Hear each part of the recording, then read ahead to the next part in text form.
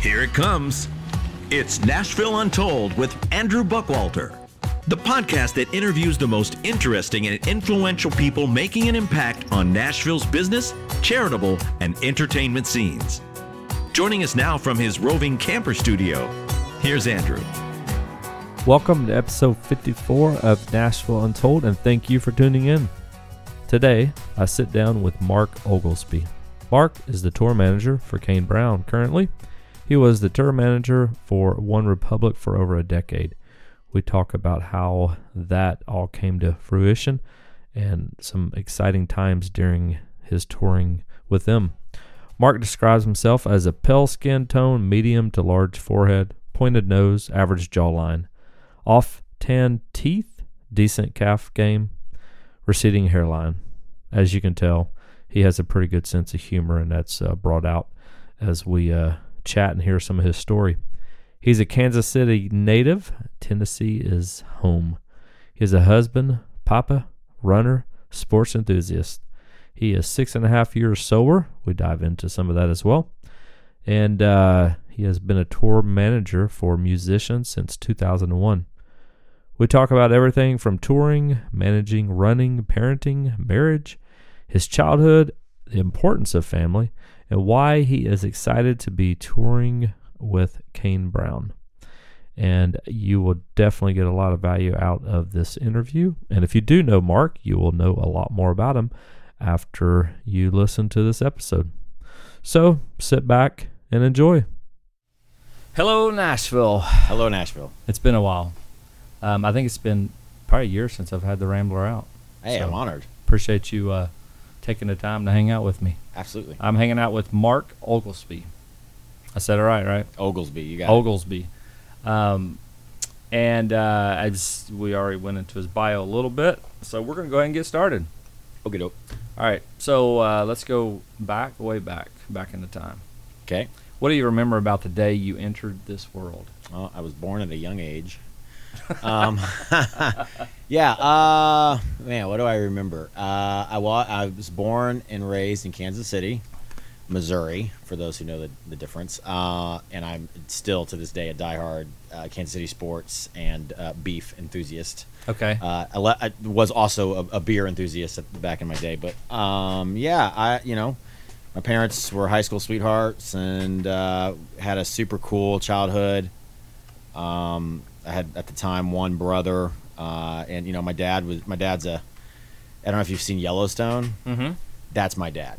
I'm sorry. I thought Yellowstone. I haven't actually seen Yellowstone, but you're familiar. Yes. Yeah. The Kevin Costner character is my dad. My dad is Paul Bunyan. Okay. He is tough as nails, and wants it to be 1820. Uh-huh. He lives on a farm. So, yeah, I was raised with that in a family business called Oglesby Tile. So I was always the grandson of the owner, walking around picking up scraps, and then my dad took it over, and I helped with that. You would think that formed a strong work ethic in me. It did mentally, but physically it taught me I don't want to do that for a living, humbly. So my mom was a wonderful homekeeper, super active. So our childhood was, we would swim most days, and I'd go cycling with her and running, and that's, later in life, that spark continues with me. But nothing outside the ordinary for childhood. It was very. So is there a difference between Kansas City, Missouri, and Kansas City, Kansas? Yeah, one is good and one is not. So is it kind of like St. Louis and then the other side of the river? Louis, yeah, that's a joke. Like, yes, there's a Kansas City, Missouri, and a Kansas City, Kansas, and probably 9 out of 10 people when I say I'm from KC ask me, "Oh, Missouri or Kansas?" And to put it this way, I have yet to meet someone that says they're from Kansas City and says Kansas City, Kansas, because we call that KCK, but there's like Wyandotte, there's other different names for it. Mm-hmm. So like if you live there, you don't really call it. I could be wrong now. I've been gone a long time, but yeah, we don't really call it Kansas City, Kansas. Mm-hmm. In my mind, when I hear KC, I think of Kansas City, Missouri. Gotcha. Yeah. Gotcha. All right, cool. All right, so when you look at your son, what are some memories that flood your mind from those early years in your childhood? I know you hit on some of your childhood, but maybe a few more that come to mind, riding a bike or, Oh, man. So my son, my wife is very, she's an introvert, highly educated and astute. She's fine sitting in a corner with a book and letting people come to her. I am desperate for attention, and my son definitely has inherited that trait. He is a wild man. So how about, were you knew you were like that when you were a child as well? Dude. I mean, yes. And I think I get that from my dad. Like, he's just a ball of energy, and as am I. And so he swam. He's 5.5 now, and he's a great swimmer. We had him swimming as I think it was just before he turned 1.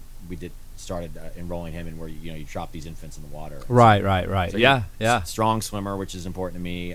He loves sports, and I mean, again, like nature versus nurture. I now am seeing, just even at his young age, like how the influences of me always having ESPN on. Right. And the year he was born in 2015, the Royals had just won the World Series, and then the Chiefs. We get Patrick Mahomes. So like he's growing up seeing this dynasty of Kansas City sports teams, and so I see that in him. Because when I was growing up in the 80s in KC, we had George Brett and Derek Thomas and Bo Jackson, and I see a lot of those parallels. And today, in fact, he's going to camp, and he got some. We went to the Nike store the other day and got him some new basketball shoes. Mm-hmm. So he's thrilled, but he's also very. I've definitely OCD, and he is as well, because he can't wrap his mind around it's okay to wear basketball shoes while not playing basketball. Oh, gotcha. That's like, no, these are for basketballs. So Although I think we'd be like, no, we spent the money on those basketball shoes. You're not getting those dirty. You're just wearing them for basketball. Yeah. So did you, when thinking about you when you were a child, did you go to sporting events and stuff when you were there with your dad? Yeah, my dad was a great athlete. Played high school and I went into college some, but he great athlete, strong and fast, and so he always played beer league softball we'd kayaking and very fishing and very active, and so he took me along for all that stuff, and so I do that with my son. But yeah, we didn't grow up with money, so we couldn't really afford to go to the games. Maybe a friend through work or something would give him tickets and we would go, but we always watched, always listened on the. One of the foundations of how we operate our family. My wife, I think my wife probably grew up a little bit more privileged than I did, but we talk about this often in the house. Like, I think in hindsight, we weren't poor by any measure, but I mean, it was a single working household. My mom stayed home and raised the kids, and my dad would get up at 4 a.m. because he's laying tile, and he would go and lay tile till 6 p.m. And my memories are vivid of I could smell grout and drywall. He was always covered in dirt, and it's called Oglesby Tile. It was his name on the door, and I remember my mom always getting upset because, like, we never really had any creature comforts, and she was like, "You own the company," and his point was correct. I own the company, so the money goes into the company. So being raised in that environment, we were surrounded with love though, and the family. Like, we have a really tight family in KC, and so I didn't know. I never had Nikes. My first pair of Nikes was in 7th grade. We didn't get the Nintendo till it was like 5 years old, and I was already a teen. It was I was embarrassed. And like when kids were getting new ball gloves, I had my dad's old janky ball glove from high school, and I'm like 7. But what that, and also my first car, I bought all my parents never bought me a car, and my dad sold me his Bronco, sold it to me. Like, I had to buy it from him. I'm so thankful for that, right, because it's created who I am. And I know we'll touch on that, but yeah, I'm an older parent to a young child. It's very on the front of my radar as to how we handle that. He goes to a private school, so we are afforded some certain luxuries in life that I never was exposed to as a child. And I want to make sure that he understands the value of that. And so I mentioned buying him Nikes. That was the first pair of Nikes I've ever bought. We've intentionally not given him that stuff. I went to the outlet. Right. We go to Target and Marshalls. I don't ever want him to take for granted things. And we really instill in him even at his young age, the value of time, right, which in America translates to the value of money. And so it's a tool and a resource. So I'm thankful I was raised like that, because and now as I run I run businesses, and so that is the fundamental impact on how I operate a business. I understand the value of a dollar and what goes into it. Cool. All right, so now that you're starting to notice hair growing on your legs and other places, what else do you start to notice or get into during those early teen years? Well, so when I was 12, my parents got divorced, which absolutely wrecked my life. Yeah, that's a pretty sometimes it's younger or older, Yeah. but that's like bam right in the middle. No, it was the definitive. That changed the trajectory of my life, and I wouldn't be in Tennessee today if that had not happened. I'm certain, because it caused teenage angst, and it caused self-doubt, and it just unset my entire foundation, because my parents were high school sweethearts, and they're still to this day. My mom's no longer with us, but my dad and all their friends are their friends from childhood, and they never left their hometown. And so, in my family, with both families were huge up there. So for me, it just wrecked my world. And I never got into drugs or anything like that, but I was already what you would call a rebellious child, and that definitely was the kerosene on the fire, man. And that, caused me at 19 years old, which I know, again, I'm fast forwarding, but that caused me at 19 to leave with both middle fingers in the sky and move as far away as I could afford, which at that time was Johnson City, Tennessee, which is 1,100 miles from Kansas City. So did you get along with your parents? Like during that time? Like who'd you live with, or what was? I mean, I went back and forth. Whoever gave you or didn't, whoever you got disciplined. I was thinking about that with my dad. I was like, or I didn't say it as often, but my sister eventually did leave and live with my dad, which was kind of crazy. But we'd throw the thread out at times, Yeah, I'm going to live with dad. Well, fine, go. Yeah, I ran away several times, which meant I ran to like the local woods and sat in the woods till I got cold and came home. Police came to the house multiple times because my mom didn't know what to do. I was never violent, but I was just a pissed off kid and with influences of Kurt Cobain and NWA. So that stemmed from your parents divorcing. 100%. So thinking about that, and obviously the divorce rates are still pretty high. Like, what do you think could have been done different to what could your parents have done different aside from not getting divorced to help you through that time? Well, thankfully, and thankfully, my dad and I are cool now, yeah. obviously. But and my mom and I, thankfully, she was very candid with me later in life as to what all happened, and so that gave me a real good roadmap to how I will conduct my marriage. I just celebrated 17 years of marriage. That is a great roadmap for me to understand. Okay, this is the bridge my parents fell off of. So approach this bridge with caution. There's ice on the road up here. There's landmines here. So that helped me understand like this. If you don't address these issues in this manner, this is what may happen. So how do you think though, from a kid's perspective, like how does that? You think that they could have done anything to where you don't go rebellious and be a crazy kid with fingers in the air, or do you think that was just kind of part of your journey, or like could you have gone to counseling and I went to multiple counseling. Okay. Yeah, no, I got kicked out of school twice. Like, I mean, again, like by no means was I stealing stuff from 7-Eleven to buy meth. Right. But yeah, I was not an easy kid. You said you had a sibling, younger or older? Younger. Yeah, so at that time, I had one brother who was 4.5 years younger. Now I have 6 siblings. There's 7 of us. Okay.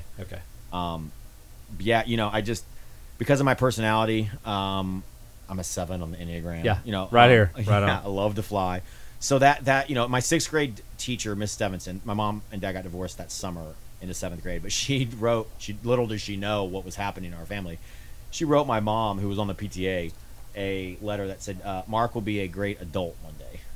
Meaning, like, right now, this is not enjoyable for anyone involved. Right. So, yeah, in hindsight, I went to live with my granny, went to live with my grandparents, went to live with aunts in Florida. Man. Yeah. Because my parents didn't know what to do. And I think it probably, now, again, with the benefit of hindsight, I'm sure, like, they had great remorse and great regret. Right. And I think for them, I was the physical manifestation of their pain.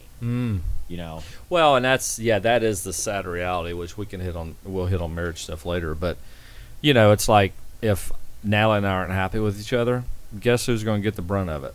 Like, we're gonna, they're gonna do something that they shouldn't do, but we're gonna take it to the next level because we're not happy with ourselves. So then we're gonna take it out on that. Like, 100%. So yeah, that's crazy. Our house was very nuclear, like a nuclear home with mom working in the kitchen. So it was very wait till your father gets home. Right. Prior to divorce. It was like, and so it was like, that's the worst death sentence ever. So that continued on post divorce where it was, okay, I'm calling your father. And me calling her bluff, like, yeah, go ahead. And then she did, and it was like, oh God.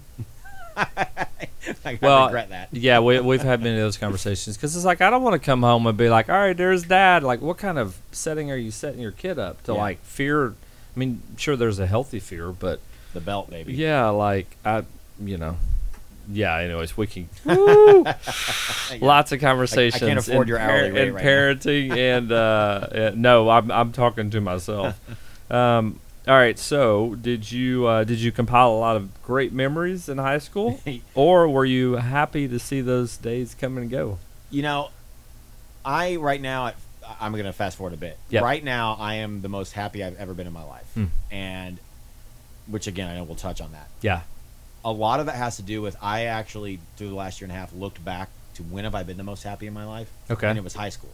Funny enough, because, you know, you're carefree. I was carefree. I'm a lover, not a fighter. And especially in high school, I had black friends, gay friends. My best friend was from Vietnam. My other best friend was black. Like, my other best friend was Italian.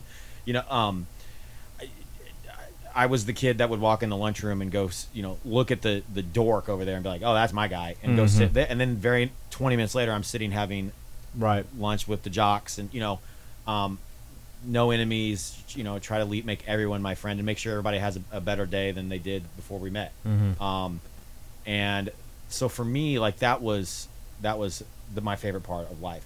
I'm, as we touched on, I love sports, and I never excelled in sports, but I tried to play in high school and stuff. And so I think I probably, you know, boy, if I could do things different, I would certainly love to have probably been better at sports than I was. And that comes from just lack of, you know, it wasn't lack of discipline. I played every day, all day, but, you know, I just didn't realize that you could make a living after playing sports. But no, I mean, high school was phenomenal. I started working at 14. So, you know, in high school, I mean, I had money. Like, you know, so I was buying Tommy Hilfiger, you know? Yeah, I know. My one Hilfiger shirt. Yeah, I was dude. the same, man. I started working at like 12 and 13. So how did that translate into getting kicked out of school a couple times? So, yeah, I went to Lee Summit, Tri-City, Raytown. I went to 3 high schools 5 different times. And then if you count junior high, it would have been another 2 junior highs. So, yeah. My parents, we did public, we did private. Being such a likable kid, though, how did that? You still had a part that you just didn't want to learn or something? Yeah. I mean, I like, in fact, at high school graduation, I didn't even graduate. Like, when I walked across, my mom had to talk to the principal to allow them to give me a blank sheet of paper so that way they could at least celebrate. But then I had to go to summer school, and I got a D in summer school. I remember my mom was so upset. She's like, if you don't pass this, you will not graduate high school. And even then, I was like, I don't care at all. Like, there's no amount of me that whatever you say is not going to change the outcome. And the irony is, it was in math, and you don't know this, but like, I'm wired mathematically. I love math. I'm great at math. I do counting for a living. You know, and I knew back then, like, I know what I'm looking at. I just don't care. Right. But I think it's probably authority. Yeah. Just the rebellious. Yeah. Did you go to church or do any of that? Yeah. Got kicked out of that too. We were on a church in my first time getting kicked out was in 8th grade, and we were on a church retreat, and the boys' bus pulled up next to the girls' bus on 7 Highway in Blue Springs, and I mooned the girls' bus. Oh my gosh. Yeah, it turns out, you know, that's not okay, especially as a 13, 14-year-old boy. So naturally, they told the principal, and yeah, so they called my mom in, and I got kicked out. So, you know what it kind of sounds like, which you can correct me if I'm wrong, is that you were likable, the 7, you loved attention. You took that attention to the next level, and you replaced probably the schooling, academics with attention, and the attention got you in trouble because you went 100%. above and 100%. I brought a water gun to math in high school. And because, I mean, it's interesting because, like, I think about Bryce, like, literally he talks about, so he's 13, and he loves, I just love the attention, and, oh, yeah, I'm making these people laugh and this and that, and I'm just like, all right, it's part of your personality, but you got to be careful because not all teachers are going to enjoy that, and that's what it's made me think of. It's like, because even with you getting kicked out, what you're telling me doesn't connect in getting kicked out, but I'm like, no, I get it. If you're so dying for attention, not always in a bad way, but like other people can't see why you need it, and so you get in trouble. yeah, and then, you know, the boy who cries wolf, or where there's Right. like naturally I built a reputation up in the teaching community of like problem child. Right. And the humorous thing was I'm not sleeping around. I didn't give a crap about Yeah. girls. I'm not stealing. I'm not doing drugs. I wasn't drinking. I was just not fun to deal with because I wouldn't do what they said. Man, and that's another whole topic. Think about that. In such a short period of time, the label that can be put on you, and Oh, yeah. now you're labeled that, and how much does that affect you? I mean, Oh, that's a greatly. conversation we've had to have again with Bryce in some scenarios. Is that like you've got a mark on you now, and like that's you can't define yourself like that, but you do have to be aware of true, that. yeah. You know. No, for sure. I mean, I even got kicked out of my freshman year of college. My dad was pissed. Oh my goodness, you're hilarious. Yeah. All right, so now, all right, where we're at. Okay, so did you have your future planned out before you flipped the graduation tassel? Obviously, your next 6 months of grad or of schooling. All right, let's say that again. Did you have your future planned out before you flipped the graduation tassel, or were you hoping for the best? Oh man, well that definitely has never changed. I always hope for the best, regardless. And I always bet on myself. And yes, I know exactly where I was at. I mean, the day that we graduated, my friends and I, again, I didn't drink, but I thought it was cool to get beer bottle caps, and we handed the principal beer bottle caps when we shook his hand, which of Okay. course didn't go over well. Just for fun. Yeah, during Yeah. as we crossed the Right. thing. But I knew, like, Oh, yeah, I knew though that it was going to be okay. I didn't know what I was. I knew to an extent, like I would be doing something enjoyable. As a 7, that's what we do, right? Right, Like, right. And so I knew like whatever it was I did in life, it was going to be enjoyable. But I also didn't care about. I've never cared about the social constructs of Mhm. how you're quote unquote supposed to do things. Like one word that irks me is industry standard. Mhm. Like I don't roll with that. I never Mhm. have. Mhm. So yeah, I didn't know. At 17, I didn't have the world figured out. But I certainly knew that like I'm good. yeah. It's cool. I'm a cat. I'll land on my feet. So did you go to college? So I went to the Longview. Oh, yeah, you said Yeah, freshman. Longview Community College in Lee Summit, where I'm from. And I got kicked out really quickly first semester there, which was a bummer because like so many of my friends went there. So I was just upset about the social. But I was also working 40, 50 hours a week. So for me, that just allowed me more time to go work. Right. So I was fine. I didn't care at all. I was only going to college as a formality. Like Right. my parents were like, you have to do something. And you've been given this second lease. And I didn't care at all. It was like, So, and you got kicked out of college. Why?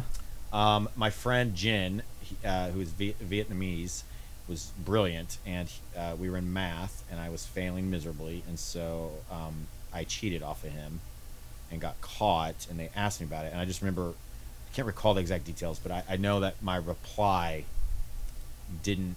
I know I said something that embarrassed the teacher as a way to flip it, and that poked the bear. And so that was So instead of getting kicked out of the actual class, you got kicked out of the college? Yeah, that was Really? Yeah, that was a. Was it a smaller college? Yeah, it was a community college. Okay. Like Ball State. Yeah.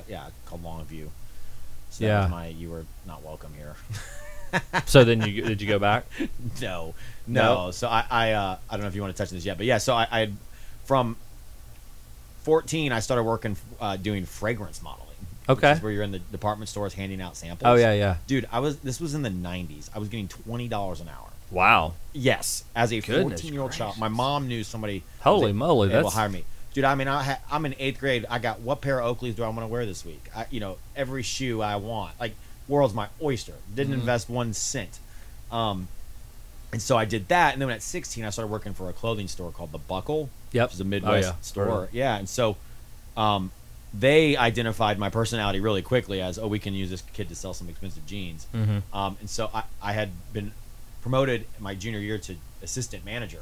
So I'm working. I got one of those deals where you could I got out of school at 10:10. I remember at 10:10 in high school. I was done already for the day, and I would drive to the mall because it opened at 10, and I would get there by 11, and then work a full shift every day. So again, I'm like balling, and I'm getting like 401k and health insurance. I mean, I'm a minor. Right. And when I turned 19 and got kicked out of college, I think they realized we should snag him up. So they offered me a job as a manager Okay. and gave me a list of where I wanted to go. And I had been into rock climbing. My sister owns a big gym in Kansas City, or did, called Ibex.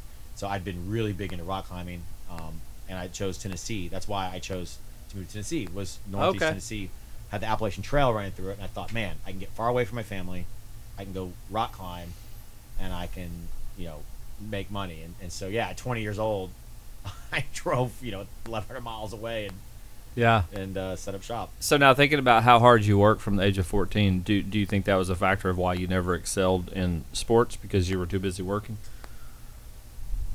I mean, I think the reason I didn't excel in sports is I'm just a klutz.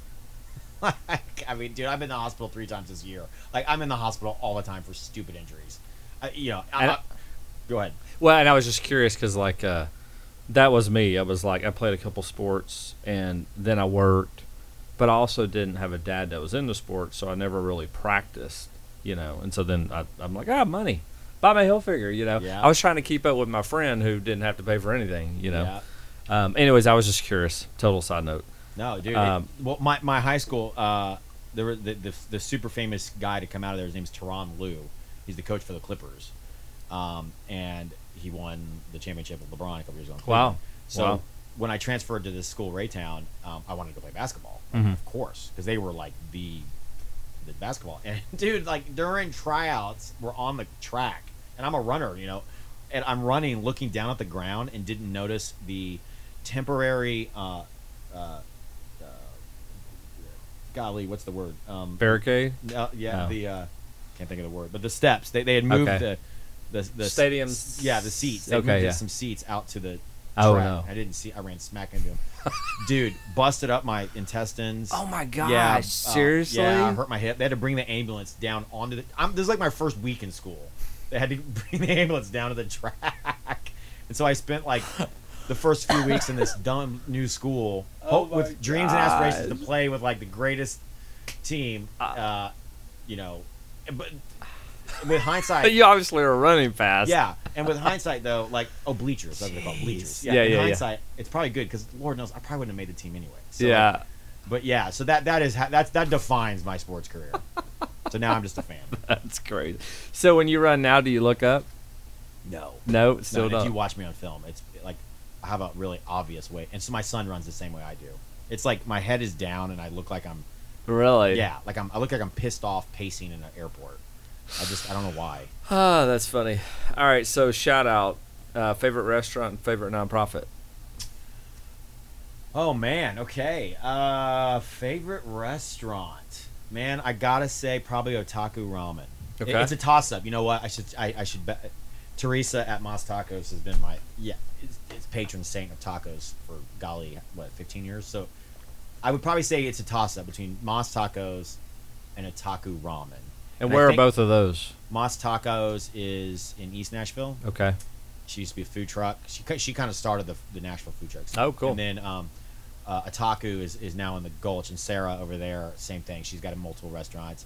I would probably say Mas Tacos might edge out Otaku only because that's a more universal meal. Like you can't just like ramen is like you kind of eat once a week, maybe twice a week. Dude, I could eat my wife's Latina. I could eat tacos. I had tacos last night. Yeah, see, I made see what I mean? tacos. Mhm. Do they make breakfast tacos? Yeah. Chocolate tacos? Yeah, we Oh, were talking to Natalie's like, I wonder who came up with the taco. I was like, I don't know. I started to Google it, but I didn't care. Well, my favorite non-for-profit. Yes. Boy, that's a toughie. My wife actually works in the non-for-profit sector, so we are surrounded by non-for-profits. I would say, internationally speaking, there's one called the IJM, which Yes, is the International International Justice Mission. Yeah, and I did some work with them in the Philippines a couple years ago. Boots on the ground, really invasive in the community, and just seeing what they were doing. It took me a year to even process what I saw, because they're meeting the issue of human trafficking head on. It's kind of a three-pronged effort they do. I think that was Ryan's shout out too. Really? Yeah, Oh yeah. I think so.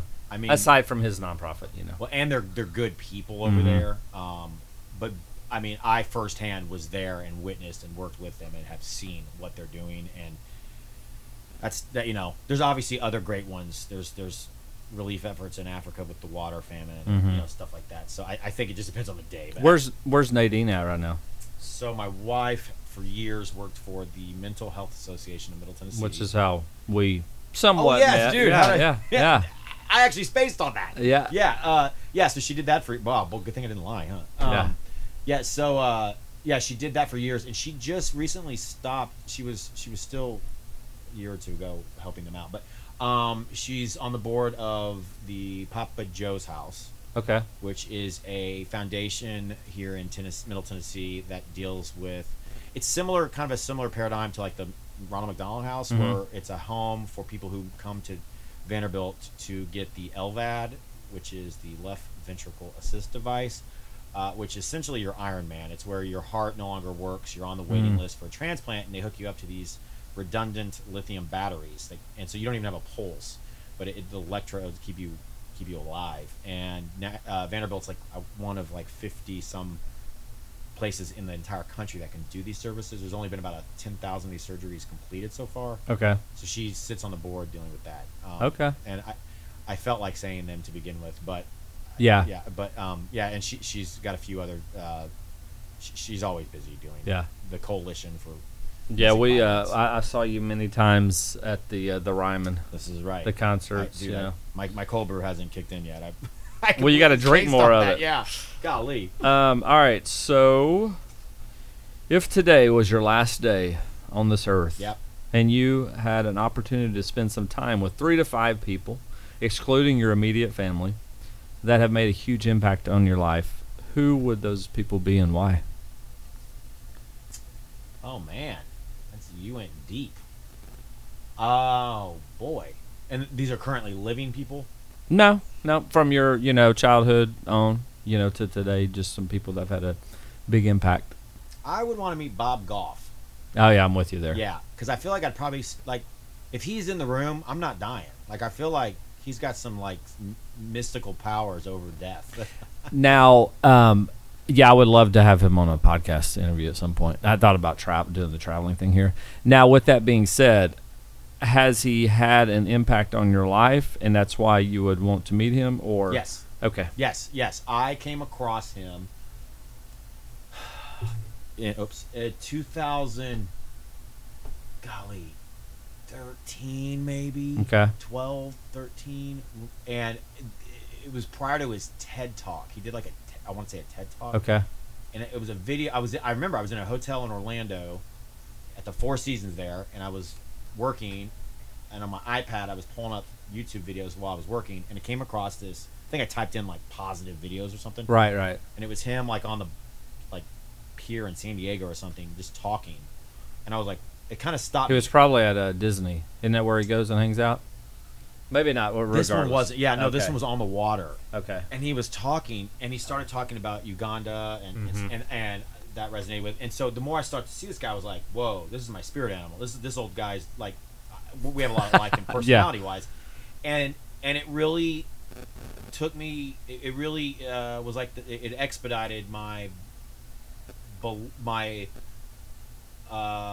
justification in being crazy for the right reasons.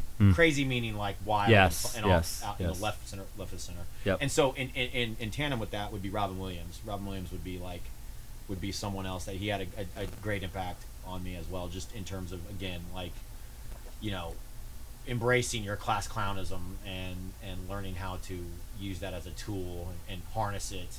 And I think they're probably a lot of like personality wise difference.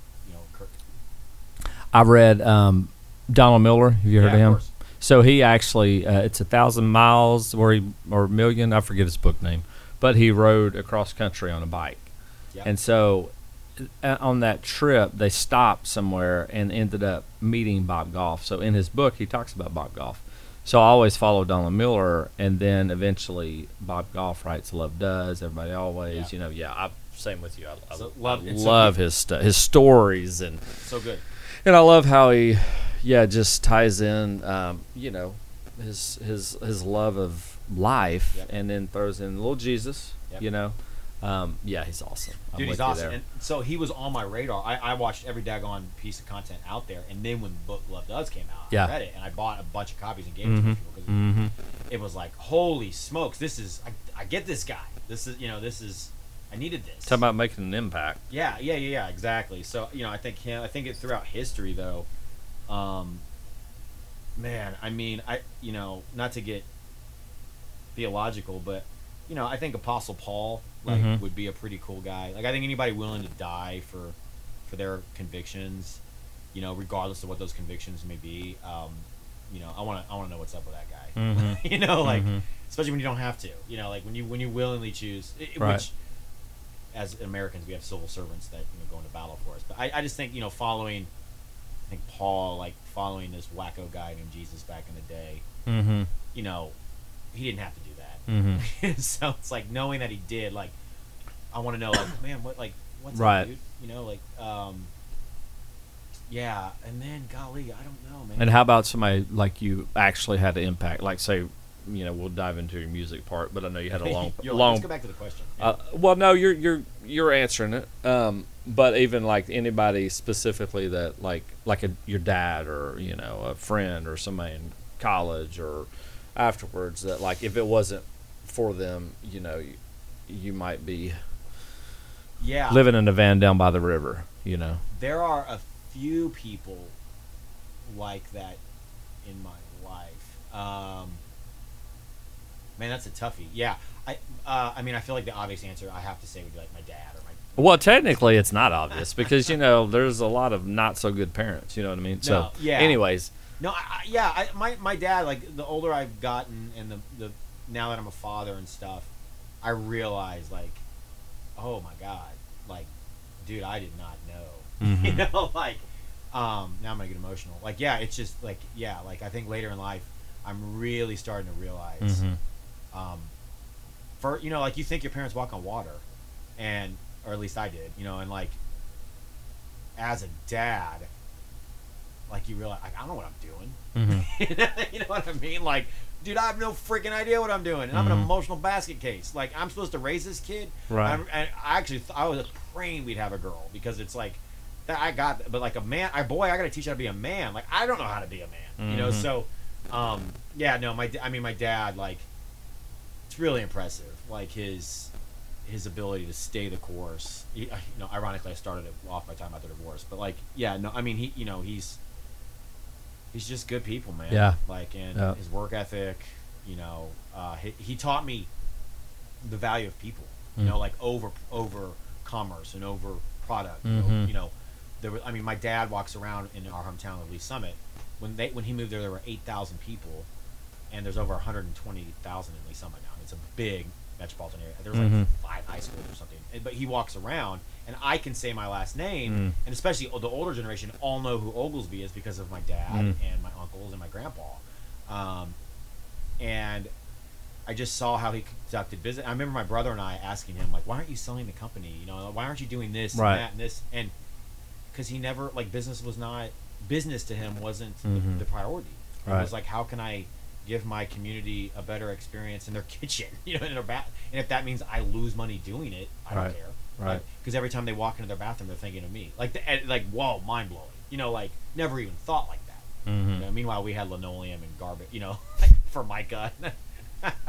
He might have been a little too tight Yeah. on the money, right? Yeah, That's funny. he's living his best life now. so- Right, right. All right, so now let's talk music. What pulled you in that direction? A lot of questions here. Yeah. What have you done? Who have you managed? What have you loved or disliked about it?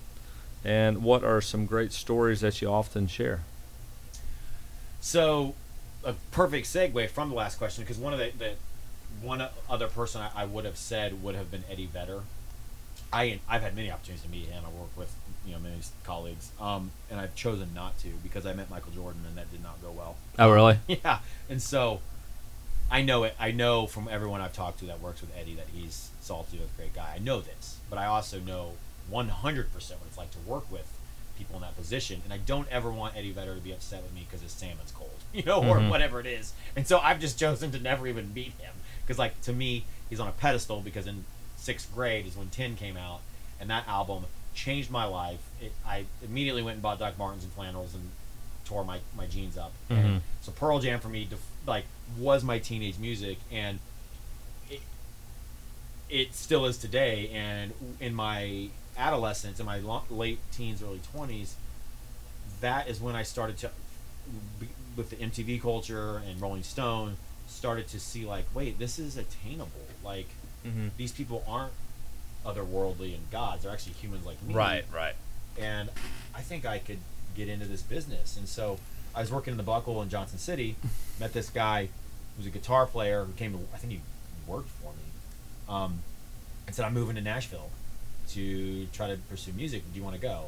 And what am I, 21 at the time? Mm-hmm. And said, yeah, let's do it. So I quit my job, which, for the Buckle, they were not happy about that because they just invested all this resources into me. I moved to Nashville, and we get an apartment, and I moved in February, and that's when CRS is, Country Radio Seminar. Okay.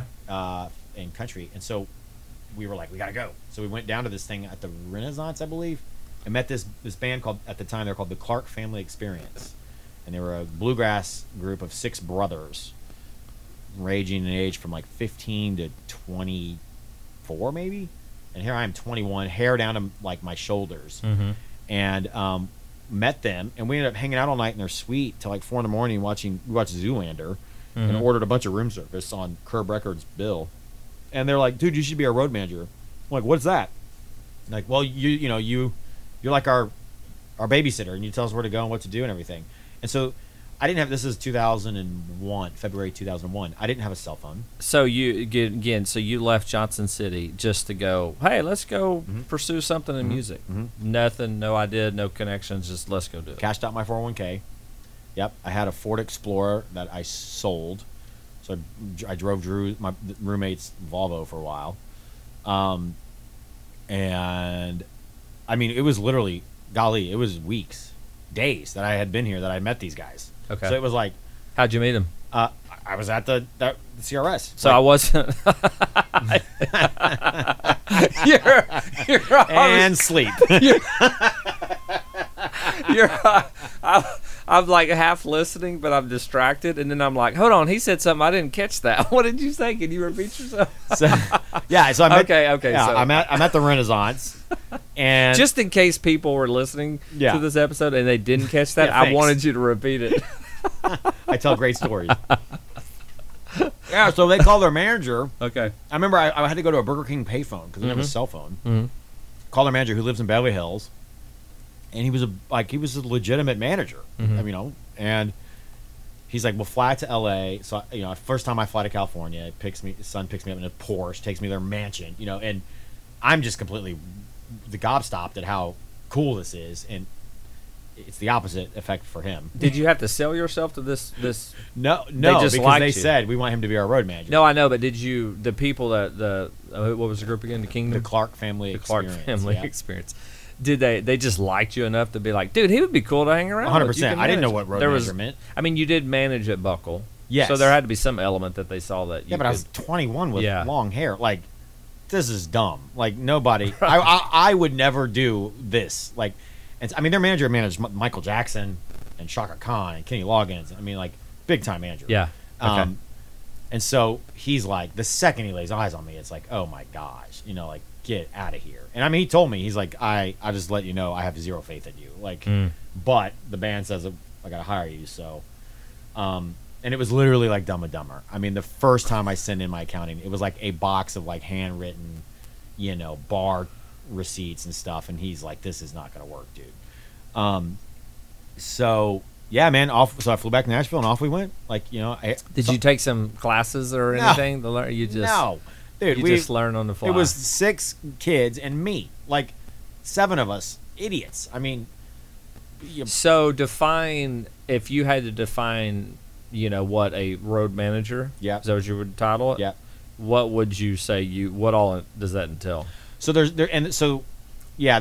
a couple different phrases or terms or positions in the industry. So that you've got, like, on a level of like van tours, 1 or 2 bus tours, you would call it a road manager. Okay. Which I remember back at the time I always want to be called a tour manager because tour just insinuates bigger. Right. But especially in country at 20 years ago, you're not leaving, like, you're not really doing quote unquote touring of a great magnitude. So road manager, you're booking all the travel, all the logistics, the accounting, the hiring, the firing, the negotiating of the deals with the vendors, the ride, you're building the riders, you're catering. I mean, you're planning a trip, and you're the dad. Somebody's got to be the guy, the responsible adult in the room, which is the irony of being 21. Right? I didn't know what I was doing at all. But I'm very. We talked about how bad I was in school, but I am very studious when it's something I'm passionate about, and so. I tried to, anytime I was we were supporting an act or on a festival, I would immediately go seek out the headliner's tour manager, just introduce myself to get to know them, and 9 out of 10 of them would please leave me alone. And now that I'm that tour manager, I also understand what that's like. As a kid, I'd love to help you, but I am busy. Right. But there were a few tour managers that really gave me the time of day, and a few booking agents, and people in the career that were like, you know what, I see something in this kid, I'm going to invest in him. I'm so thankful they did, because I certainly wouldn't be here today. Yeah. But no schooling. And I definitely paid my dues. I drove the van. I slept under the seats. Survived on Del Taco and Taco Bell, many a night. But at the same time, I didn't have to. I didn't do the Berkeley or the Belmont path or the Full Sail path. It was the opposite. I mean, it was complete dumb luck. I don't believe in luck. I was about to say, probably some God's grace in there. I certainly do believe that. Yeah. But on paper and from outside looking in, it's get real. This kid moves here. Are there actually degrees now to focus on tour management? Yeah. Okay. And yes. And there are guys like Chris Lyle, who does the touring workshop, and there are, and Henry Bordeaux, who's Tour Management 101. There are guys out there that are really taking it to the next level. And touring 2021 is completely different than it was in 2020 or 2000. Right. I mean, I'd have to pull the bus over. We used almanacs. We used atlases, or not right, atlas. Right. And I have to pull over to a payphone to call the promoter because I'm lost in a cornfield. We didn't have cell phones, so I am old enough that I did have printed out MapQuests, and So it's funny. I had just a friend who's doing a big road trip. They're driving from Florida to Bend, Oregon, and then back. That's a good haul. So I sold commercial trucks before I got in real estate, and the last 3 GMC medium duty trucks I sold, I flew to Portland and drove to Bend and drove them back to Nashville. Oh wow! And shortly after that, I did 3 weekends in a row from Bend to Nashville. Jeez, it was awesome. And actually, do you know John Eichert, Barefoot John? Yeah. He lives right by me. Yeah, Crazy John. Yeah. So he was actually my neighbor when I lived in Hermitage, and him and I actually flew on one of the trips to Portland, drove to Bend. We both drove a truck, and we stayed outside of Salt Lake City with his parents. Got a good sleep. If you know his energy, because of him, we drove 26 hours straight to Nashville. Of course, yeah. And it was I'm like, dude, I can't make this. We had walkie-talkies because we didn't. Did we have? Yeah, we had walkie-talkies because we weren't talking on our phones. Probably because the data wasn't free or something. But we would get into some deep philosophical conversation or something. It was just amazing. The brain would keep going. But yeah, so we drove. He was actually playing cards, poker the other night. That's we still awesome. Keep in touch. Yeah, I see him in the neighborhood all the time. But so I look back and I was mentioning that, and I was like, yeah, I had a BlackBerry before, and I got rid of it. So I had no smartphone. I had no GPS. I'm printing MapQuest out that whole drive, and it was shortly after that I stopped selling medium duty trucks because they ran out, and I was selling Volvo semis. And then I got a GPS, and I was like, oh my gosh, it would have been so much nicer to have all this technology in that drive, because I'm trying to find. I'm using Gas Buddy to find the best, fuel prices, and it was crazy. But anyways, total side note. No, it's all good. Yeah. So you're that. So that the tour manager entails a lot of logistics. Yeah. And relationship building and. Yeah, and so now, in my career, there's a tour. So you got road manager, tour manager, and then tour coordinator, and even tour accountant. And so on a tour like I'm on now, we have a road manager. So the road manager handles like a sous chef. They handle all the nitty gritty so that I can be freed up to do, be wherever I need to be, but kind of your shadow, your right hand. And then a tour coordinator even would be above a tour manager, where a tour coordinator, just that. They coordinate the whole can of beans with the production manager, with the tour manager. So. Sounds pretty cool. Yeah, man. I mean, there are definitely worse ways to make a living. So you left them, and eventually went to, what was your next step? One Republic. Yes. So in '01 I started with the Clarks, and then and so their cousin, as fate would have it again, is Ryan Tedder, the singer of One Republic. That's right. I remember your whole roommate story now. So they lived with me, and then CAA, Creative Artists, their booking agent, called me and said, "Hey, there's a new band coming up called Emerson Drive." So tell that story real quick. I know you Which posted about how you were living, and then didn't he come and live with you? Yeah. So I had this house in Creve Hall.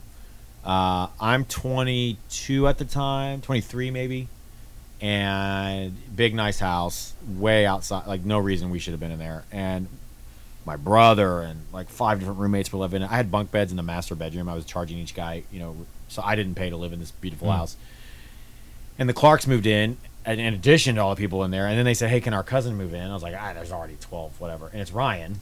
And he moves in. And so I remember he plays Apologize like in our living room. And, when you're all young 20s and you hear this pretty heavy song, it's like, wow, this dude's got something. And so he would tell us about, I'm in the studio with Timbaland or with Missy Elliott and all this stuff. And it was pretty cool. And so I remember I had his car towed because he left it in the street for like 6 months because he went out to do some with NSYNC or something. And we would stay in touch or whatever, but he moved on, I think, to LA or New York at the time. And so I then got a phone call from their from the Clark's booking agent for this band called Emerson Drive, and they had a big hit in '02, and so I went out with them, and that was exciting because that was like for me the next tier, and they went on to do the Up tour with Shania Twain. So now here it is, 2003-04. I'm on at that time the biggest tour, one of the biggest tours in the world with Chris Littleton, who's like a legend tour manager. And I got to see, and Mutt Lange was out every day. I got to sit with him in catering and just soak up all this knowledge. And some of those relationships I made then, I still am friends with. And I got to see like, oh wow, this is like what we're doing is touring, but that's touring, right? Because they're leaving America and they're going to other places, and there's millions of dollars in the seats every night. And so that's when I really got the itch for like, this could be a career, like I'm having fun, but like this is, wow, you can have a nice life doing this. And so I just stuck with Emerson Drive, and then actually became their day-to-day manager. So I left the tour and started working out of the office in Nashville as their manager. And then that same year, that was '07, Ryan Tedder calls and says, "Hey, we've apologized, we're going to release it to radio, we need a tour manager, do you want to be our tour manager?" And at the time, that would have been a real regression in my career because I'm now Emerson Drive was Grammy nominated. They've got a #1 on the charts currently, and I'm making good money. Did not have to leave my wife, but I talked to my wife about it, and we're like, yeah, let's try it. And thank God for Ryan because it changed my life, And went out with them, and then through that, was able, to during their dark. Ryan, no one's gonna. My dad's the hardest working man on the planet, but Ryan definitely will work. He is a blue collar, hard worker, and you're not going to work harder than him. So because of that, it's great because he'll go do 18 different projects, and then I'm free to go do projects. He's not, instead of him being selfish, like right. I want you only to me. It's the opposite. He didn't care as long as you're there when he needs you. He didn't care. So I did Good Charlotte and Sum 41, and then Billy Currington and Jennifer Nettles and a couple rap artists, and then Pink. Yeah. Miguel, and then One Republic, of course, and now, so I'm kind of fast forwarding. I don't know how far. You're good. So I mean, it was all music. And actually, speaking of Pink, she's one I would love to go see in concert. Like I didn't listen. I listened to her off and on because obviously she was on the just the mainstream music. But then it was a couple songs she sung. One she sung in particular, and I remember going, wow. She has got a voice. Oh, dude. Like was it that Janis Joplin cover? I don't know. I can't remember which one it was, but I just go, man, she's got a beautiful voice. And ever since then, because again, you appreciate the music, but then when I hear that, I'm like, she would be a cool one to go see in concert. Dude, she's the real deal. I mean, and she does like, it's a trapeze thing that she's doing. I mean, like she could legitimately die doing her set, and she's an athlete, and she is so formulated in how she does everything. I mean, our schedule was down to, I'm not exaggerating, down at the minute, because she's a mom, she's a wife, she's a business leader, she's an athlete. God bless her. Like I don't know how she does what she does. It's very impressive. Crazy. And and her manager, Roger Davies, is, from my experience, the best manager on planet Earth. I mean, they're just a perfect. It's Phil Jackson, Michael Jordan all over again. They're the perfect combo. Yeah, yeah. So then you do One Republic. Enjoy that. Any crazy stories within the? Oh yeah. Yeah, for sure. I mean, yeah. So I started with One Republic in 2007, and it was very similar to the Clark and the Emerson Drive energy, because it's at that time 5 band guys and myself. That's it, and off we go. And Apologize turns into this massive hit, and so, I mean, literally overnight we are in, you name it, country X Monday, and next continent Tuesday, and here, fast forward, I've been to 80 something countries now. But at the time, I mean, we're all idiots. Like, I mean, and some of the guys, I don't think Brent was even. I want to say he wasn't even 21. Like, they were kids. We were all kids, and traveling, just seeing and even back in the day, I mean, Ryan was even. We were flying Southwest, and Ryan was flying economy. We were all flying economy. I remember flying to New Zealand for the first time from Americas, and we were so excited because each guy was able to get like a whole row, like back in economy, and we didn't care. Like, now you're not going to get. There's no money on earth I'm going to fly economy to New Zealand, but back then, like, dude, we were just excited to go to New Zealand, Right. And so seeing all of the world the way we got to see it, that's cool. It was super cool, man. I didn't have gratitude for it until it's true. They say what you don't know what you have till it's gone. And when COVID shut everything down, I definitely realized, like, oh wow, what a life. In one manner of like romanticizing it, like, oh, what a life, I'd love to do that again. But also, oh, what a life, I don't want. Like, I'm cool. Like, I've already ticked the boxes. Yeah, like, yeah. So it's a young, like, that aggressive blitzkrieg of touring is a young man's game, or an addict's game, or an old man's game. Like, to be able to tour at that pace is and to have a successful, healthy marriage and kids at home, that's an anomaly. Like, far and few in between you're going to find, and you might be more of a local manager if you're managing, right?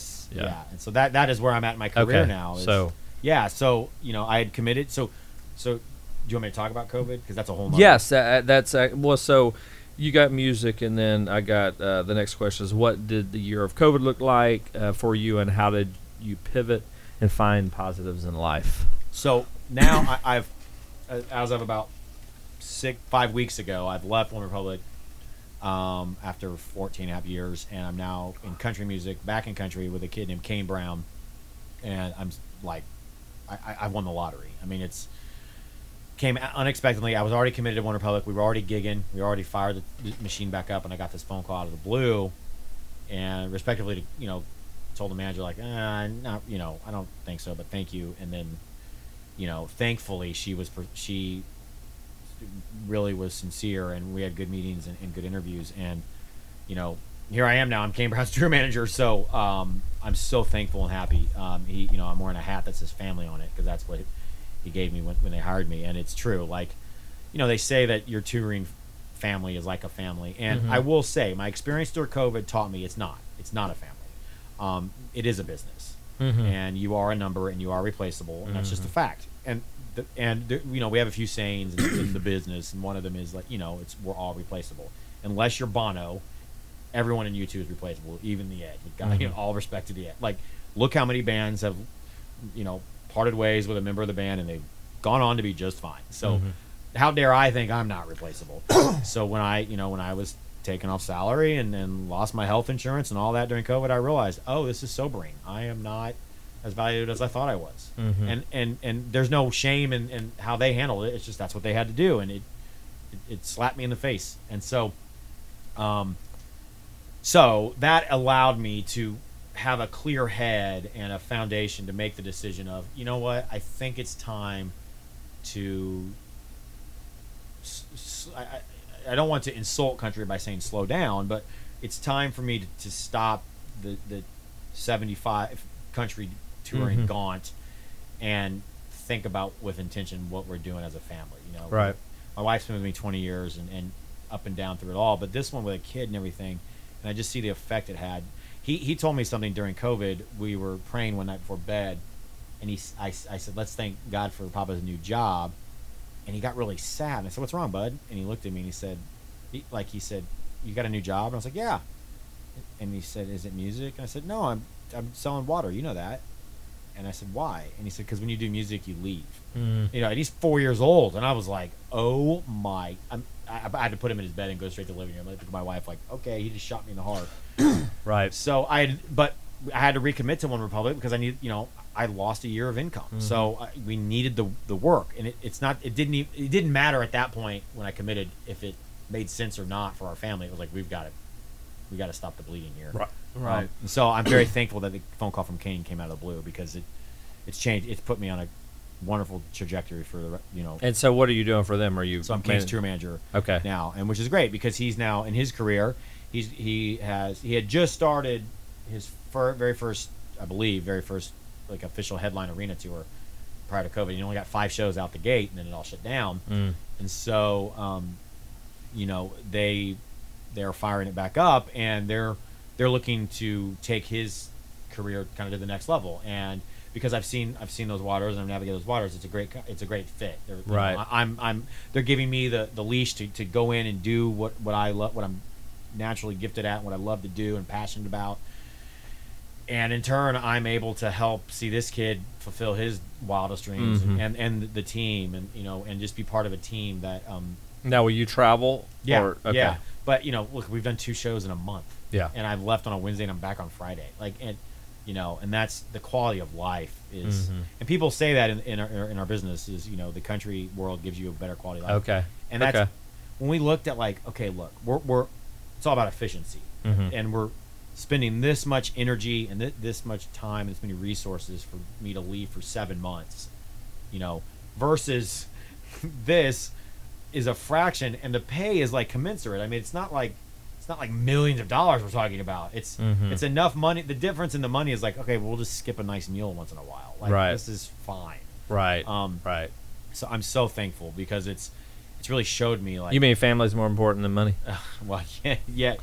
Actions speak louder than words, don't they? I've Yeah. always said that, but my actions probably showed differently. So, yes, now it's I'm done chasing the money. I'm done chasing the resume. I'm done chasing the life experience. It's That's such about a to selfless say. existence. I would almost say that a lot of that, it's probably especially being a 7-2, is the experience. 100%, dude. Like just even when I drove trucks, like many people can't even stand driving. I'm like, oh, I love the experience of cruising cross country, I love that, and yeah. hitting some states, and eventually it'll be stopping in them, going forward. But all right, so cool. Anything else in music? Think we hit it all. I mean, no, I think we hit it all. I would not desire my son to do this for a living. I would not desire anyone to do this for a living. Because it's not easy. It's not an easy industry, and it is the music business. But why do you think people say that? Because if you're doing it, you've done it, you love many aspects about it. So why would you not?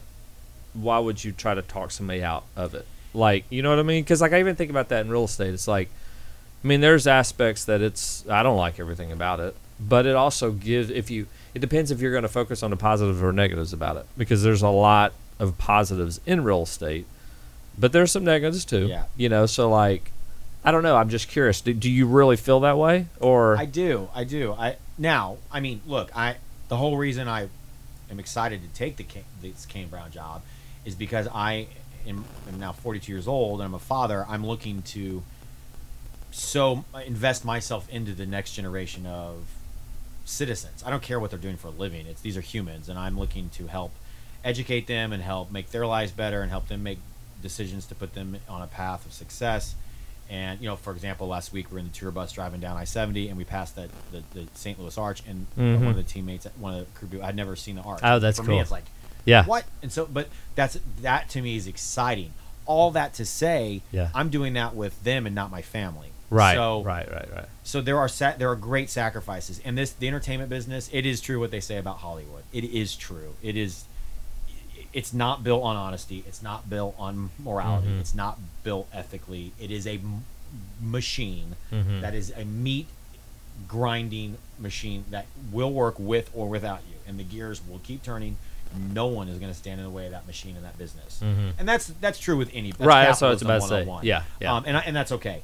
But there's a great toll to be paid for this industry, and I know again, I'm only going on my experiences, but I would just, if it was my desire, look, if my son came to me and said I want to be a ballerina, let's go be a ballerina. If he says I want to be a tour manager, let's go be a tour manager. I just know that this is not an easy. It's not an easy industry, man. Like, it's not, and especially if you've got any sort of naivety, if you're naive or if you're innocent or sincere or honest, there are enough wolves out there that will take that from you, and they will use it to their own advantage. And again, that's just living in the world itself. I know that. Right. But it's even more magnified in the entertainment business. Different industry. It is. And somebody can say otherwise, whatever. But I believe that, it's the powers that be that are running it are doing so because this is a business. Right. And it took a long time for me to have that moment of taking the rose-colored glasses off and seeing, this isn't really about the music. Right. This is about the shareholders who own parts of the company. And the great thing is, I would say with any industry, there is that. Then there are positive aspects that aren't always all about that. You know what I mean? Correct. And I don't want to paint this doom and gloom pessimistic angle, but and so I'm doing my part to make a bright light. Again, all that to say, I missed so many weddings, so many funerals, so many events. And for what, right? For what? So I'm thankful. I'm humbled. I'm grateful. But I also understand, man, I don't know if I do that again. Yeah, it's interesting because it's like, all right, if you could do it again, what would you do different, and how can you, instead of the musician having the need to be this busy, it's like why don't you scale it back? Because if it's not all about this money, why not find more of a life balance, family balance in there? You know what I mean? Yeah. That would probably be the better part of it, right? And that is where I find myself now. Cool. I mean, that's good. It's amazing. All right, so running, why? So running is it's my sanctuary. We as creatures were designed to run, fight or flight. We go find food, or we try to not become the food. And I've always been active. I'm a lot heavier in my older age, but I've always been active. With running, I've danced with it. I've gone through seasons of running a lot, but in the last decade, it's overtaken my life for sure. It's a non-negotiable for me. The other day I was on tour. We stopped in Moline, Illinois for 1 hour. 1 hour, so the drivers could have a break and everybody could get lunch. I got out, threw my running clothes on, and I ran during the lunch break. Went back in the bus and showered. I have to do that. It's not a, that is a priority to me. I will make sacrifices. I've done it on layovers all around the world. It doesn't matter to me. I'm not doing it for anybody's. I post on social media because I love watching myself, but I don't do this for anybody's chagrin. It's strictly because I have to do this. It's my meditation. It's what makes me whole. I did an event last week, which was a last man standing race. The guy who won it ran 38 hours. Crazy. No sleep. You have to make the 1 mile rotation up and down a mountain every 20 minutes, which is the caveat, and that's the kicker. And so I love just finding myself and finding my boundaries. And I there's no way on earth I would be here today who I am if I was not for running. There are so many epiphanies I've had while running. There are so many, there's so many times where, I got attacked by a dog last year, and I swear to God, I thought I was going to die. And so I'm still very terrified of dogs because of that. But wow. That again is an experience, though, that I try to find a parallel in life every run I go to. I try to leave it with oh wow. And to me, it's a deep thinking process while you're running. Super. Kind of like when I've taken a shower, I'm like, oh crap, that one is a long shower. I got some more ideas. Yes, and man, last night we hosted a family and their 3 daughters at our house. So I met on this race. They're from Canada, and next thing you know, they're camping out behind our, not far from our house, and they're over at our house having dinner. Like the community, the running community is a very supportive one. It's very optimistic. It's very welcoming and encouraging. And then also, man, it goes back to gratitude. Like I've got a few friends. One was shot and she's paralyzed. One has lost all 4 limbs due to an undiagnosed strep throat, and Wow. yeah, and one, Jeez. one lost his legs in 2006. He's a Marine and lost his legs jumping on a grenade to save his comrades. So I have friends that physically cannot run, and yet they do. And so when people say I can't run, I used to say, yeah, you can. I've stopped saying that. Like, okay, you can't. Like that. There's 6 billion people on Earth. That's fine. I'm not here to convince you can run. I will go find someone who wants to run. And just seeing the community of overcomers, that's I identify myself as that. Do you like running cross country, off country, dirt, gravel, So all? forever it's been the street. I love the street. I'm a city guy. I love the street. Now, just since COVID, my brother-in-law, who's one of my running partners, has been like begging me to get out on the trails and run with him. And man, the very first time I did at Percy Warner, it was like a needle to the vein. Like, I mean, wow. Because I love to snow ski. I love to snow ski. And Yeah, me running too. in the woods to me is like snow skiing. Because snow skiing is all about, I hope I don't die. And that's kind of what it's like running in some of these trails. Like, you're going balls to the wall down the hill. Now, but if you run this trail, you're still looking straight down. You're not somewhat ahead to see roots and stuff like that? Both, yeah. So, Okay. specifically this. Yeah, exactly. You've got roots and loose rocks. And Okay. I mean, it's gone now, but golly, I tripped last week. I mean, head, face first. Ooh. And, I got really good, some nice red badges of courage. But, like, I get up and it's like, let's do this. Like, I love the physical, it's a sadism. I love the physical pain, because I feel like I don't deserve to be happy. And this Yeah. is like... Well, it's funny. We several years, about 5 or 6 years ago, we did a mission trip in Nicaragua, and we went up this big mountain. There was this cross or something up top, and it had steps all the way up it, which it took 45 minutes to go up it, walking at pretty steady pace. So that, of course, wore your legs. Well, on the way back, me and 4 or 5, about 3 guys, and actually, the name Stephen Day. Does that name sound familiar? He's a musician. But anyway, so we run down it and didn't take the steps and did off. We got down in like 10 minutes. Oh, wow. And man, it was so fun because again, I love skiing too. And that was the last day. Get home, and the next day I literally could not walk. I mean, I'm going up the steps backwards, my thigh, like it was brutal. So would you say, is there a, is running hard on your knees and legs, or is there a negative aspect about it? That's a misnomer. Okay. Like, I weigh 200 pounds. So, Okay. My tank butt coming down those trails, it's a lot of Right. My knees are fine, dude. Okay. I'm the grandson of a tile setter and the son of a tile setter who both had cartilage replacements in their knees. My knees, when I get up, sounds like you're tearing paper. I played basketball my whole life. I have terrible knees. They're fine because it's all about your technique. Okay, so I was about to ask. It took me years. Now, look, I'm not saying like it's great on your knees, but again, that's also a benefit to transitioning from the road. Because yes, the road is not ideal, but man, shoes have come such a far way now. The carbon fiber plates in them. So it took me quite a few. I read that book Born to Run 15 years ago, which is the barefoot running phase, and I went through that. But Okay. that helped great. That was probably the most fundamental change in my running was my gait and learning how to properly run. Changed everything. Okay. Like, dude, I mean, I'm 42. I don't stretch nearly like I should. Right. I don't pre or post nearly like I should. And I can go run 20 miles at a drop of a hat, and I'm fine. What's your pace? Well, it's all. I mean, it all depends. Like, I'm not fast. I mean, my fastest marathon was a 3:38, I believe. But so like running 20 miles. Yeah. Like if you could just pick up and go, like, what is your average pace? Like, I mean, it just depends, and that's what I love about running. Okay. Like, so 8.5 minute probably mile. Okay. But again, Yeah, that's 9 still- minutes. But like anything, dude, that's what I love about running. is like you can underestimate it big time. You could be like, I'm gonna go out and have a great 3-mile run, and it could be the Right. absolute worst 3 miles of your life, and you're so angry because you're like, what in the world? Like, why is this hard today?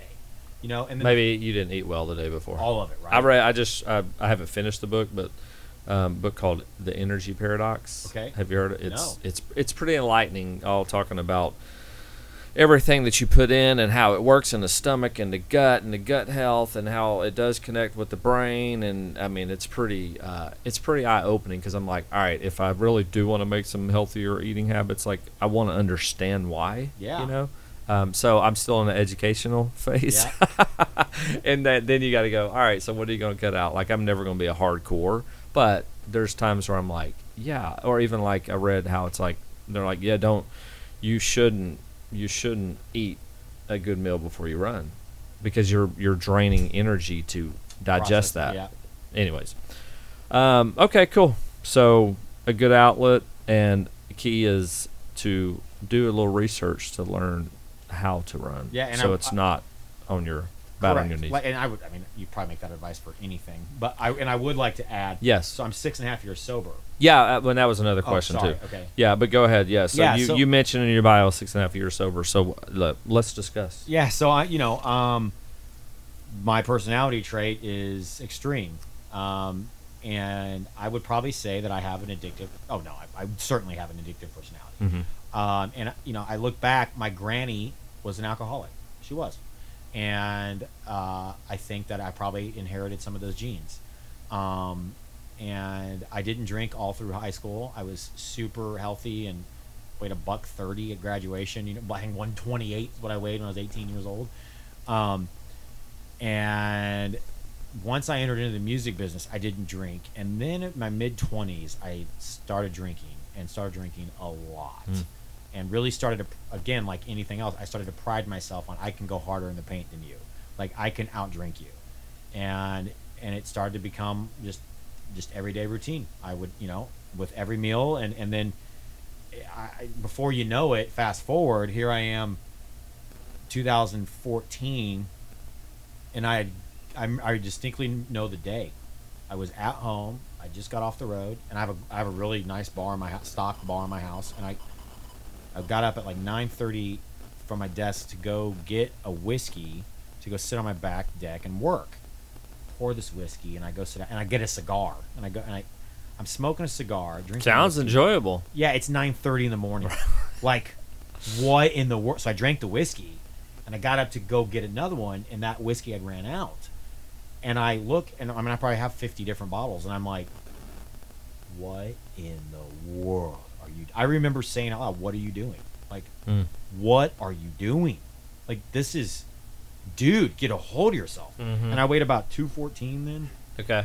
And just gross. And One Republic used to joke, we would tease, because we would call it breakfast curry or a breakfast Whopper, because my routine was I was never obnoxious. It was always just, no one really even knew. I was just nice and drunk. Mm-hmm. And I would have a 4:30 a.m. Whopper at whatever Burger King we could find, and then I'd have like coconut curry at like 11 a.m. And so it was like the most unhealthy, gross diet combined with this lifestyle.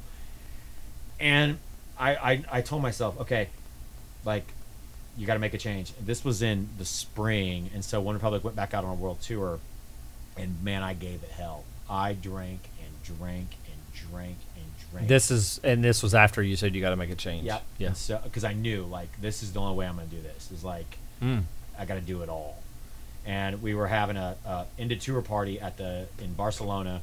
So we had close to 100 or give or take people, our person tour there. And we're at the top of the W Hotel in Barcelona on the beach. And I got there at 4 p.m. and I gave the bar manager a credit card and said, I need you to go ahead and just process this for whatever it is, because when I'm not going to be able to walk out of here when we're done. And he was like, no, I'll need you to sign for it. I was like, no, you don't understand. Like, you're going to have to carry me out here on the stretcher.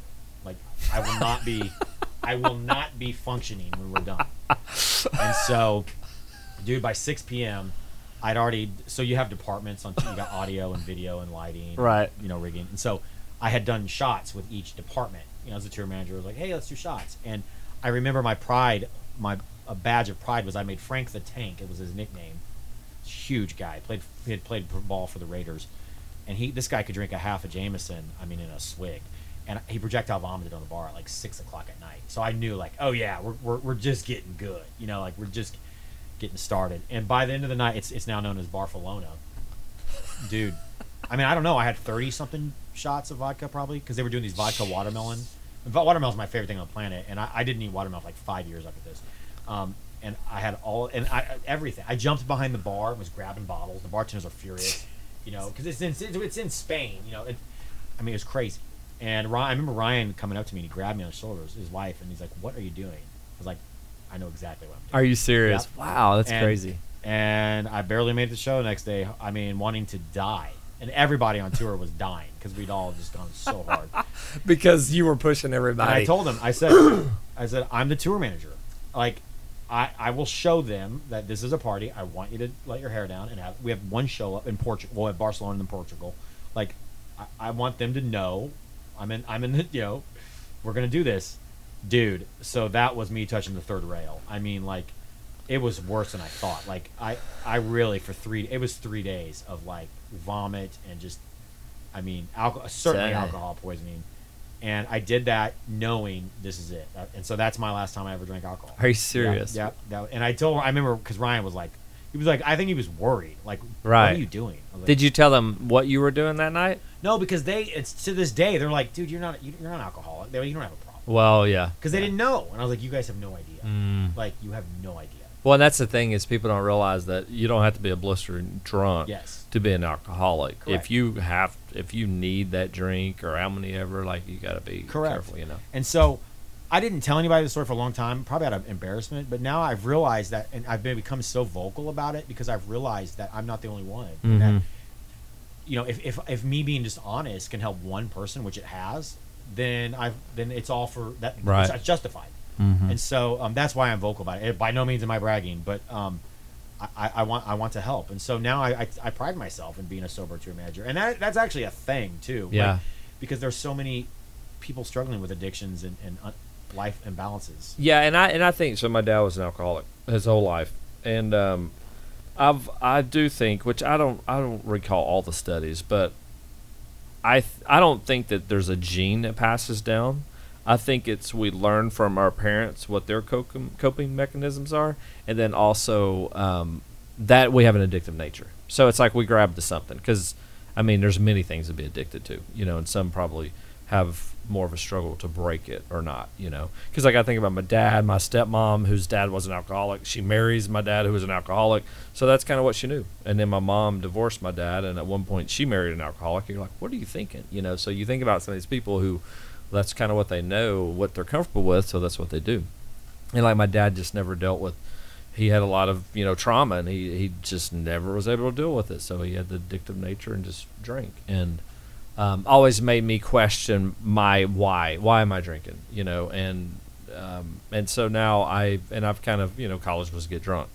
And then I didn't drink for 7 years. And then I was like, you know, it's okay to drink, you know. And now I'm to a point of where it's like, all right, I'm maybe 1 beer an hour, you know, and so like I know my limit, and I also don't have a desire, because even sometimes I'm going, why do I want that beer? Like, I mean, I'm fine with having a Dr. Pepper too, or, you know, something, but I like drinking, I like flavor, you know, so as being a fellow 7, you know, like, you know, one thing of us is like convictions and principles, and so now I'm fired up because I'm not buying any of the propaganda that the alcohol lobbies are pushing out, and this whole facade of the Mad Men. Like, I felt so hard for that whole Mad Men trap of like, oh, you're supposed to, especially in the entertainment business. I mean, alcohol is pervasive, and I'm not buying this whatsoever of, you know, what they're selling. What are they selling? I guess I don't watch commercials. You know, like take the edge off. Oh, okay, gotcha. You know, gotcha. you got to have the, you know, you're at the beach, you got to have a Corona with lime. Bull crap. Your kid's swimming in the ocean. You need to be coherent in case they can't breathe. Right. So I'm not buying any of that crap. Right. I'm not judging anybody, but no, the gig is up, dude. And so when they say, like, when people say, well, I just need to take the edge off, that breaks my heart, because you're supposed to have an edge, right? And that's why I love running. It's like, give me an edge. I will break that edge off. I don't need to round out the edges. That's where, like, life exists. Like, why would you want to numb the pain? Like, why would you want to walk around numb to emotions, right? Like, deal with it head on and become better by it. So the whole concept of like, well, I just want to take the edge off, or like, it allows me to be easygoing and relaxed. Dude, you got problems and you need to go address them. Right. That's the That's situation. 100. Yeah. So Yeah. so that is where running, some of my friends really busted my balls for quite a few years because it was like, man, you're just an addict. You've gone from drinking now to now you're just running. It's like, yeah, dude, exactly. And running. This is okay. at least a healthy, Right. yeah. Right. And so I use that for me as I dive headfirst into that, coming out a better person. Yeah. You know? And hey, to each his own. Everything. I mean, I will name drop it greatly here. I was smoking a cigar. One Republic did some shows with U2, and I was at a party after party, and the Edge walks up and he's like, "Hey, can I have a drag?" And we were like, "Wait, what?" "Yeah, dude." And he goes, "Everything in moderation, right?" And it was like one of the most pinch me moments ever. But we laughed because it was like, dude, really? And he was like, well, yeah, of course. He's like, I'm not gonna like walk around smoking a cigar for an hour, but like I'll take a hit of a cigar, like just everything in moderation, like you said. I don't have that. Moderation sucks to me. I don't want moderation. Get out, like moderation's the right lane. I don't work in the right lane. I don't even work in the left lane. I want the median. You should read. Have you heard of Robbie Gallaty, Long Hollow Baptist Church? No, I know. Man, he wrote a book, and you talking about the passion and running full force towards everything. I mean, oh man, he was dealing drugs at a young age, doing drugs, ended up getting into ministry, and tapped back into it. And here's talking about Jesus over here, and he's doing drugs over here. I mean, it's just crazy. But the addictive nature, some people definitely got to be cautious, and that's why I think you got to respect people's decision, because I could say, well, dude, it's okay to have a beer, and you're like, Sure. no, actually, yeah, it is, but not for me. Yes. Like I know what it would do for me, and no, I'm good with this. Yeah. All right, so let's see. You talked about that. Let's talk about Nadine real quick. How'd you meet her? How'd you propose? And what would you say that you have loved about her in this journey? Are you gonna tell her this? Well, she can listen to the podcast. Yeah. So she has many sisters, 6 to be exact. And Okay. I was Wow. I was friends with a few of them that I'd met through church here in Nashville in 2001, and she was just wrapping up at UT. And yeah, I mean, I remember the day I saw her, I was like, I want to marry her. And they did not like that idea. None of the sisters of the family liked that idea whatsoever. Understandably so. And we are, I mean, my wife, but we're very opposite in every sense of the word. And I think it was like, I was a lot to take in when they looked at her, because she's very black and white, very analytical, very processed, very thorough. None of those words could be used to describe me.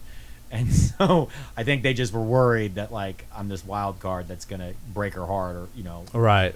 At And best. how old are you at the time? Gosh, 22. Okay. Yeah, 23.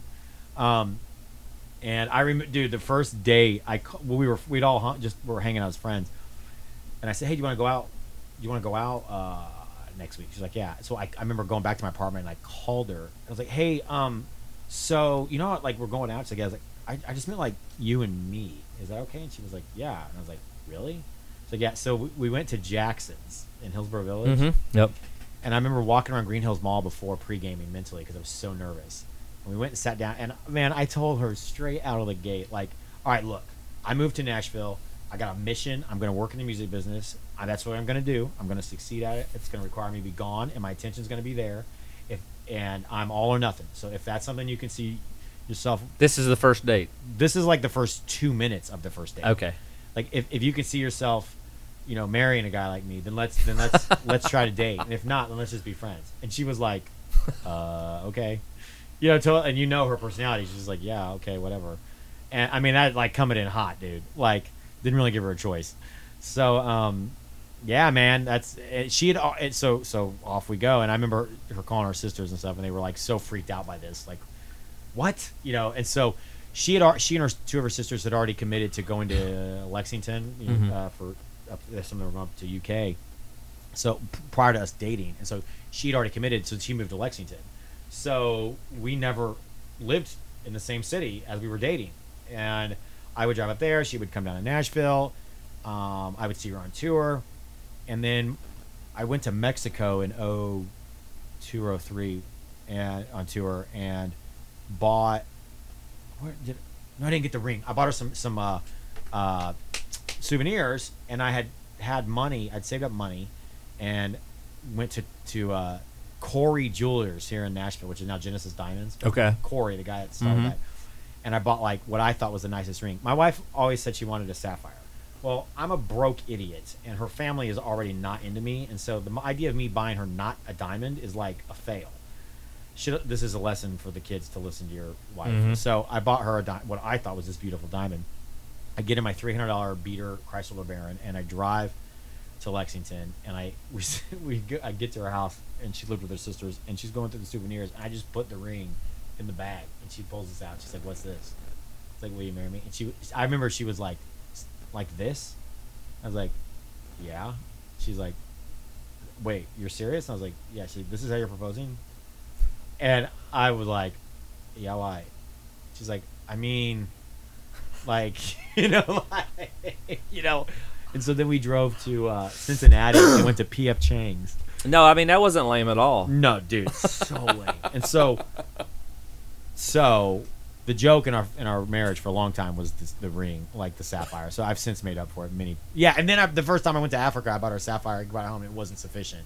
It was like, no, this is just a sapphire ring. Were you nervous, so you just didn't give it any thought in how you propose, or you just... That's how I roll. Like, I don't want rehearsals. I don't want a script. And sometimes they backfire. That was one of those moments. Yeah, for sure. That would have been one Yeah, of the... and hindsight being 2020, certainly would have talked this out with her sisters and family first, because that was like doubling down on the reasons for them to hate me. Like they were not. I mean, they told us like they did not approve of this. So you get along with them all now? Oh yeah. We all live next to each other now. Okay. Yeah. But yeah, so man, that lessons learned. And they say you marry your wife, you're marrying the family. Right. Yeah, Right. Yeah. That is correct, and that's a great thing, and that's why it's important that you handle it properly. It's a good point. Good point. So we got married in White House. I think we spent $300 on our wedding. My mom bought Famous Dave's. Nice. Yeah. I was on tour with Shania, so I played Staples Center. At that time there was a red eye. I think it was on Southwest that you could go LA to Nashville. Flew home, went to the wedding, and then we went to the Keys for anniversary because that's where the tour was routed. Oh. And she dropped me back off at the airport. And that was how our marriage was defined. I was always gone, and we lived in Lexington for the first year of our marriage. I forgot about that. Yeah, we lived in Lexington, so the bus would come up oftentimes and pick me up outside. We lived right next to Rupp Arena, Okay. and it would come up and pick me up, and off I would go. And she was working for a bank there at the time, and then we ended up moving back to Nashville because we just felt like I needed to be here if I was really going to do this for a living. Right. Yeah. So I mean, she's amazing woman. She's been through a lot of loss in her early on in life, and it's defined her and how she deals with people. She's so polite and caring and loving and calm. And I've met a lot of people, a lot of smart people, and I genuinely mean this. I've met people that might be more on the spectrum or like savant, and so they can excel at one thing, but I to this day in all of my travels have not met someone as intelligent as my wife. My wife is the smartest person in the room. Let me back up. It's not smart. It's wisdom. My wife is the wisest person in the room. It's unbelievable. And she's a sponge, and she has a gift of osmosis where the woman reads 3 books a month on minimum, and she soaks in so much knowledge, and she's the perfect sounding board she's the family. She worked in psychology for years, and rightfully so. I mean, she is a psychologist, and she listens and can process. She's too slow in my book on getting ready to leave or preparing or giving me her thoughts, but it's for great reason because everything is meticulous and thought out. And man, we just celebrated our 17th year wedding anniversary, and it's taken me this long to truly understand like you're marrying the soul. Like it's the two. I've actually officiated 2 weddings, like and even then I didn't fully grasp like what it is when you're committing to someone for their life. And COVID, I don't know how I would have survived COVID without her. And we're all made better for her. Yeah, I mean, dude, I still have a crush on her. I think about her often, and it drives her nuts. It annoys her. She's not one for affection, and I'm hyperly affectionate, and my son Yeah. is too. It's the best. But no, and I'm very cognizant that he's always watching and listening. So I make sure to be excessive in my praise for her, and in my and the best things ever are when he comes in and hugs both of us on his own, and it's like, I love you guys. You're the best parents ever. Like, but I see him mimicking that, and I do that on purpose, and I tell him, like, I make sure that he knows and hears the high praise that I give her, because I want him to treat every woman like that, and every human, but I mean, like any relationship, there's ups. I mean, dude, last year was the hardest time of our life. I think my wife would admit it. It was the most challenging time in our marriage. Because my mom had just died. Then I lost my job and career and industry. My identity was, it was so challenging. And then our marriage, I'd never been home. We had never had to fight for the laundry. We had never had to fight for the kitchen. We had never had to get pissed off because we leave the toilet seat up. Like, we never went through that because it's always been a honeymoon phase. She's either flying out to some 5-star resort with me, or I'm coming home briefly, and so she can deal with it, and then on I go. This was like, oh, you ain't going anywhere, and you're a curmudgeon because your mom's dead, and because you don't know what you're doing. And then you're not happy, correct, because of all this stuff. So you're, yeah. And so, man, like, now that we've come through this, it's like this crucible. It just, I mean, I have won the lottery, dude. Like, I firmly believe it. We are a wonderful team. I mean, it's unbelievable, dude. She is. She is the strongest and most wise. It's unbelievable. Are you just saying that because she's married to you, as in that's why she's the wisest? Yeah. So clearly she's great at decision making. No, it's really impressive. Yeah. Her mental strength, dude. I mean, I would put her up against Ken Jennings any day. Her just knowledge, like her she's very well read, but she just knows, like, her intuition. My son, won life's lottery to have an idiot father like me, and a like ground zero for his mom, because she's always listening. She's always there. Well, I'll definitely take this clip and send it to her. Yeah, you'll have brownie points forever. I could go on forever about All right, that. so from the great words of Paul and Timothy 4:7, I've fought the good fight, I've finished the race, I've kept the faith. When your journey's over, what legacy are you hoping to leave? Yeah, man, I think that's. I mean, hey, I did mention Paul as being a. You did, and you like the race. Yeah, You're in the race. Yeah. I think leaving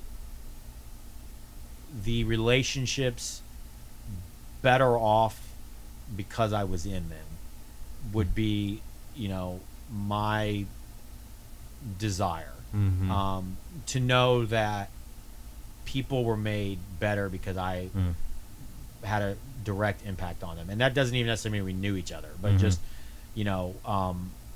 that they were loved by me, that I loved them regardless of their circumstance or decisions or lot in life, that I'm trying my best with the tools that I've been given to be a vessel for love. And within that is grace and mercy and kindness, and and dude, I fail more than I succeed at it, but I keep getting up. And so I would just hope that those who have been in my presence, while they know I'm a complete stark raving lunatic at times, I just hope that they could never question, like, no, the dude might be an idiot, but God dag nabbit, he loves me. Like that. That would be all I care about.